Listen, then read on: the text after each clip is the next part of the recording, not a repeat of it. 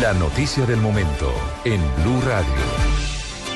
12 de la madrugada, 3 minutos. Estamos a 18 de septiembre del año 2015 y les contamos a los oyentes de Blue Radio en Colombia y en el mundo que en los últimos minutos se presentó un temblor en el eje cafetero, un fuerte temblor que se sintió además en todo el occidente del país, en los departamentos del Quindío, de Risaralda, de Caldas, en el departamento del Valle del Cauca y del Cauca. El epicentro ha sido reportado por el Ingiominas en el municipio de Génova, en el departamento del Quindío, una magnitud de 4.7 y con una profundidad menor a 30 kilómetros, y por eso se sintió muy fuerte en esta zona del país. Vamos directamente a la ciudad de Armenia. ¿Qué reporte entregan las autoridades? ¿Qué ha sucedido en esta parte de Colombia, de donde pues se presentó el epicentro de este sismo? Le preguntamos a Juan Pablo Díaz. Juan Pablo, buenos días. ¿Qué dicen las autoridades?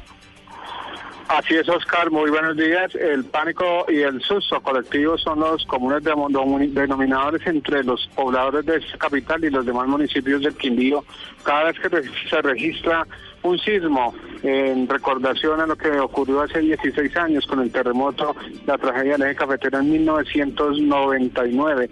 Precisamente a 37.9 kilómetros de la capital del Quindío se registra el epicentro de este movimiento telúrico, ubicado en el municipio de Génova, a 6 kilómetros en su zona rural.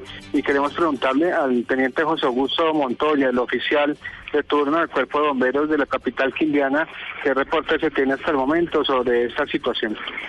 Bueno, afortunadamente no tenemos reporte de daños o personas afectadas. Tenemos un boletín preliminar oficial del Servicio Geológico Colombiano, donde informa pues que el epicentro está localizado en el municipio de Génova, el sismo con una magnitud de 4.7 grados, y pues hasta el momento, como digo, no hemos recibido ningún reporte.